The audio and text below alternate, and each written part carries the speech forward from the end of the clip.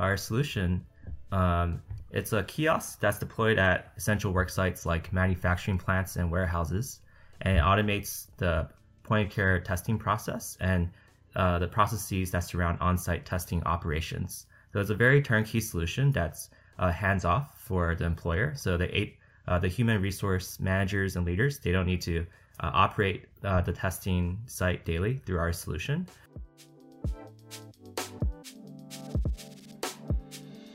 Welcome to Startup Health Now, the podcast about the entrepreneurs and innovators reimagining the future of health. I'm your host, Logan Plaster. Here are a couple things we learned as a society from the COVID-19 pandemic. One is that knowledge is power, and a quick diagnostic test can help us understand our risk of spreading a virus to others. We also learned that testing technology means nothing if it's not accessible. If you have to schedule an appointment to get tested 3 days after you feel symptoms, and then you have to wait another 3 or 4 days for the results, the whole system grinds to a halt. Accurate tests aren't enough. We also have to get them into the right hands at the right time. That's where our guests today come in. Michael Tu and Claire Zhu are the co-founders of EveryPlace Labs, which Startup Health backed in 2021. As the name cleverly suggests, EveryPlace Labs is designing a way to make diagnostic testing, whether for COVID or flu or anything else, available just about anywhere. They've built a kiosk, essentially a diagnostic testing vending machine that can walk a patient through the administration of a test and then process the results right there in the machine. The product, really a first of its kind, is being piloted at large manufacturers where workers can often have a hard time accessing healthcare resources. But it really has implications for any community lacking access to basic diagnostic testing. In our conversation, we'll get into their recent pilot, learn how the machine works, and hear what comes next for their broader commercialization efforts. Stick around.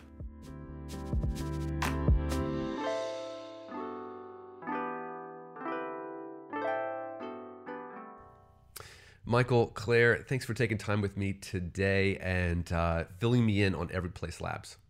Oh, thanks for having us. So you've created something that I think is really unique, and that's saying something in a health innovation field. 20,000 companies in America alone, healthcare startups. I'm sure that number is fuzzy, but a lot. There's a lot of startups out there. I've met a lot of them, and before I met EveryPlace Labs, I hadn't really seen anything like what you were building, and so that's really exciting. So why don't you go ahead and tell us, what is EveryPlace Labs? What is it you've built? So at EveryPlace Labs, we're developing a self-service kiosk for diagnostic testing at essential work sites. So our solution, it's a kiosk that's deployed at essential work sites like manufacturing plants and warehouses, and it automates the point of care testing process and the processes that surround on-site testing operations. So it's a very turnkey solution that's hands-off for the employer. So the human resource managers and leaders, they don't need to operate the testing site daily through our solution. And then for the employees, we found that essential workers, like manufacturing plant workers, they often work very rigorous work schedules. Manufacturing workers, they often work 12-hour shifts with only 2 20-minute breaks and a 30-minute break in between. Because of this, they don't have enough time to leave the work site to get tested when they need testing. And after work, they have very limited personal time left over to seek health care. And so what we learned is by deploying our system at the work site, we enable these employees to be tested in a very convenient way that minimizes it minimizes interference with their personal time. Got it. Okay, so like a vending machine for medical testing. Claire, what kind of tests? Obviously, this is a really important issue right now with people thinking about COVID testing, but I know it's more than that. So what kind of tests are we talking about being available? Sure. So you're absolutely right. COVID is top of mind for a lot of employers. So one of our first tests is going to be a COVID test for contact tracing and return to work testing in workplaces, which is particularly important, especially as employers face a tight labor market and absenteeism due to COVID. Beyond that, the platform can be expanded to a really wide range of tests that are commonly used at work sites. So one of those tests would be substance abuse testing for both pre-employment, post-accident, as well as random drug screenings. We also intend to provide chronic disease testing through the platform as well. So that annual biometric checkup that you get at work, that's something that you can get through our kiosk as well. Okay, walk me through, Michael, a typical user experience. So let's just take, would a flu test be a possibility? Mm-hmm. So let's say I'm working at a manufacturing plant, like you said, long hours, tough conditions, and I'm feeling flu-like symptoms on the job. Mm-hmm. Let's say that this facility has Everyplace Labs, this kiosk vending machine sort of situation. Walk me through the person's experience. Mm-hmm, definitely. So we're developing a combo flu COVID test. So our test will give you an indication of whether you have flu or COVID. So if you're a manufacturing plant worker and you're starting to feel ill at work, let's say you have a mild cough, you may wonder if you have flu or COVID. And so you can find out right away by going to our kiosk. And so what you would receive you would first fill out a questionnaire online to input your symptoms, and based upon your location, you'll be directed to a nearby Everyplace Labs kiosk. Just to pause you and make sure we get each of these steps. So is it sort of autonomous? So as a worker, I know we have an Everyplace Labs kiosk. I have an app, and I can just kind of be in charge of my own testing? Exactly. Okay. Yeah, so it's completely self-initiated by the employee. And so they fill out the questionnaire, and then they get directed to the nearby kiosk. Since they're at the work site, they'll be directed to the kiosk that's at the work site. It's in a private location, a private conference room or a private office as an example. And so they go to the kiosk, and they have a QR code on their phone. So they start off by scanning the QR code on their phone on the kiosk. And the kiosk will use the information on the QR code to determine which test this employee needs. And so the kiosk has a vending mechanism. So if this employee needs a COVID flu test, then it'll dispense a test kit for COVID flu testing. In the future, if they need a drug test or a chronic disease test, it'll dispense a test kit that's associated with those types of tests. And so the employee will receive the test kit, and then inside there are a number of different components. There's a cartridge inside, and there's a swab and self-sanitization wipes. So the kiosk has a screen with instructions that guides the user through the self-testing process and how to collect your sample yourself. Got it. And so go for it, Logan. No. I was just going to say, and then I'm assuming you put it back into the machine.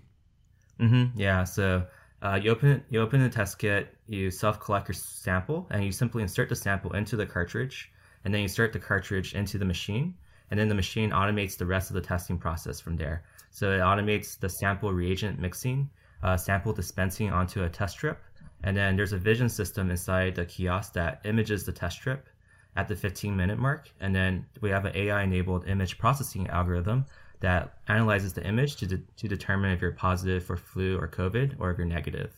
And so after you insert the cartridge, you can simply walk away and you'll receive results on your phone in 15 minutes. So you're only spending about 5 minutes of active time in this process.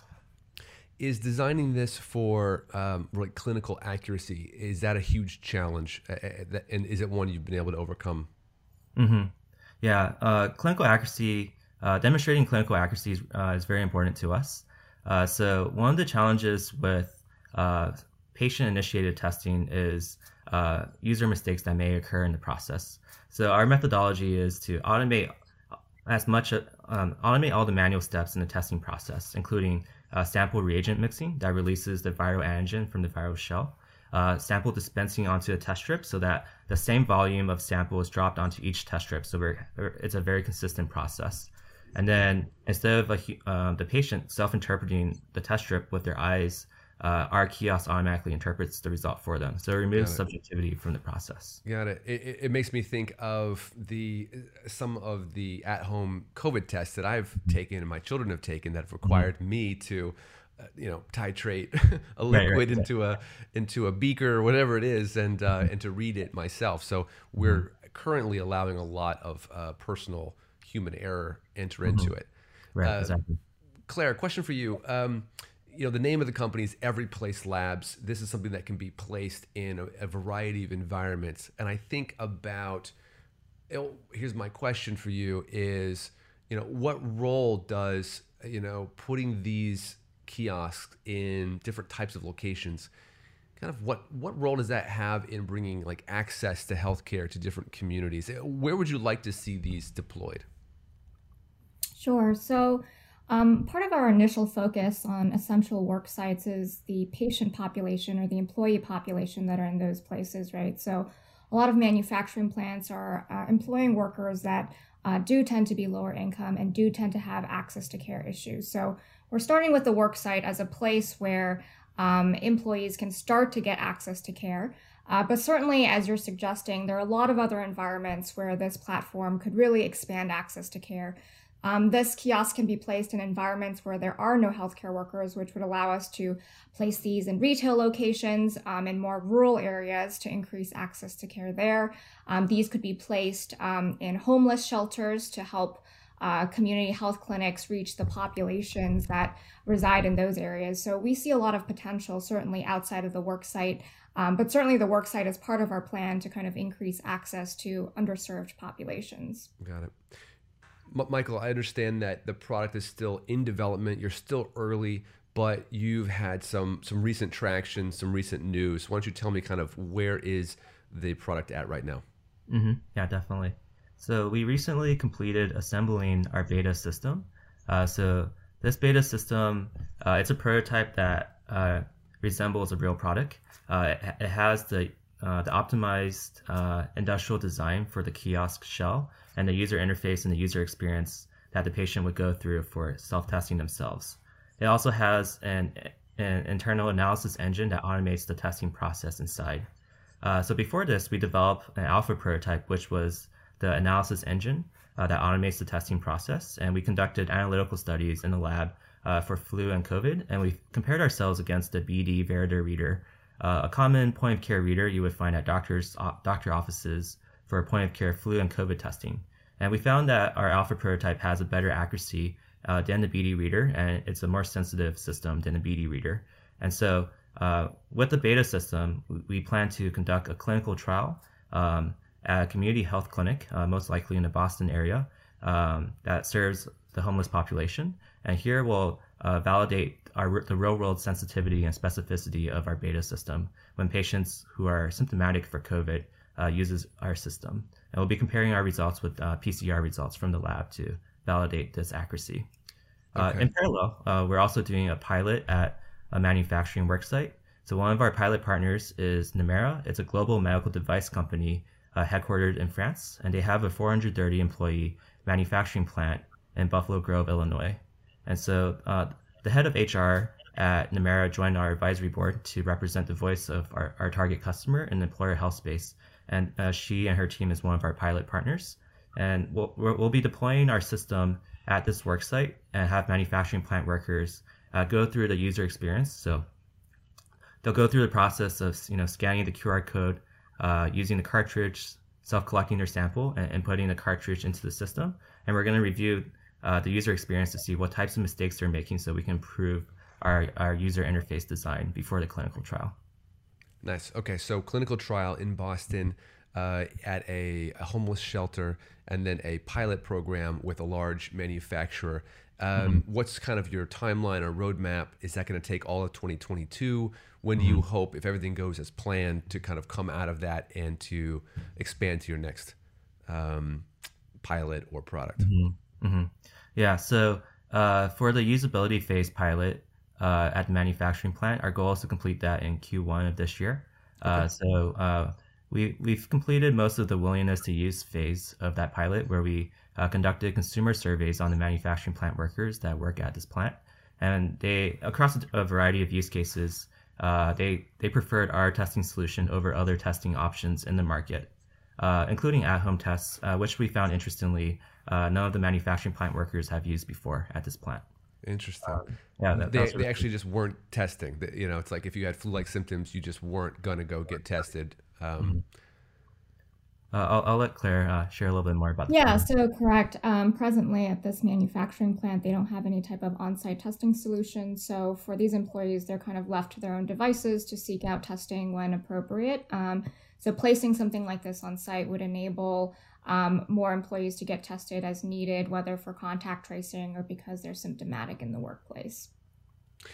Claire, if you had to put a real human face on this, thinking about who really benefits from rapid, autonomous testing. Paint me a picture of the kind of patient that really sees the real world health benefits of this. Sure. So Michael, I think, alluded to this a little bit earlier, but we know best the manufacturing plant workers, since that's where we spent most of our time better understanding the use case for this product. And so, as Michael mentioned, these are manufacturing plants that are operating 24/7, and these are employees that are working 12-hour shifts, whether that's from 6 a.m. to 6 p.m. or from 6 p.m. to 6 a.m. And working those shifts really doesn't allow them a lot of time before or after work to seek any type of health care. And when they are at work, they're on a very strict schedule where there are very limited breaks, both for lunch as well as general breaks throughout the workday. There's not really an opportunity for them to leave the site to get tested. And if they do leave the site to get tested, there are significant productivity impacts to the workplace. Entire manufacturing lines may have to go down if there are large enough numbers of people that are not there. And so there are a lot of constraints in this type of work environment, both on the employer and the employee. And so in providing a testing option on site, these types of employees who might otherwise delay care or not seek care can get care in a timely manner during the short breaks that they do have. And for employers, they can prevent any type of extreme situations of absenteeism that could impact the productivity of their firm. So that's an example of kind of the type of situation in which we find our product to be most impactful. Yeah. Michael, it sort of interests me that you are really creating a new piece of hardware in an environment, in a health tech ecosystem that tends towards software and SaaS platforms. You're taking on a real hardware challenge. And also at a time with supply chain breakdowns and some additional hardware challenges. And so I wonder if you could just kind of tell us what that has been like developing the hardware itself and what some of those hurdles have been. Yeah, definitely. As you mentioned, the employer health space, it's non-traditional to medical devices. It's a newer space for medical devices. Traditionally, medical device companies sell their products to hospitals. So this is definitely a new frontier for the medical device industry. And so as part of that, it's interesting. We're on the fundraising side. The challenge is finding folks who understand the employer health space and the hardware development space and the regulatory pathway. And then, so there's a bit of a chicken and egg where we need to raise funds to develop the hardware, but we also need to develop hardware to raise the funds. So we scrap together funds as we can and really bootstrap and push the product forward in a very lean way. In terms of like the supply chain shortage, we buy components in advance if we anticipate there may be shortages. As example, swabs, some of our microprocessors inside our system. There are different shortages in the market right now, so we buy those in advance. And then in terms of the hardware development, we have our industrial design partner. They've been a great partner for us. They've gone above and beyond in helping us develop the industrial design for our beta system, and they offered us really great pricing, so it helped us keep costs low and really develop this in a cost-effective manner. So being in hardware might make it hard to sell for some investors, but I'm guessing this is a question. Does it also create an important differentiation for others? Do you find that while some don't want to go there just traditionally, others their interest is piqued because it's different? I think is that so. True? Yeah. Okay. So I think for the investors who don't want to go there, they typically see the value in it, but they want to come in after we have FDA approval, as an example. But I think for the investors who have a higher risk tolerance, who are willing to come in before FDA approval, they see higher barriers to entry and higher differentiation. So, it may cost, if someone wanted to copy us and come into the market, it will cost them, $5 to $10 million to also develop a system similar to ours. Got it. We already have IP filings in place to, Got it. help prevent them from coming in. Yeah, so that device becomes the moat around your idea, around your company. So you are seeking FDA approval. What does that roadmap look like? So right now we're in the proof of concept stage. After we validate the sensitivity and specificity of our beta system in a clinical trial, we'll be developing our pre-production system. And this is what we will be submitting to the FDA for a FDA 510(k) approval with a home use designation, which allows patients to self-initiate the tests in any location, whether it's in the home or in a community setting. So the way we think about our pathway to FDA submission is, assuming we're fully funded, we can get to the FDA submission in about a year.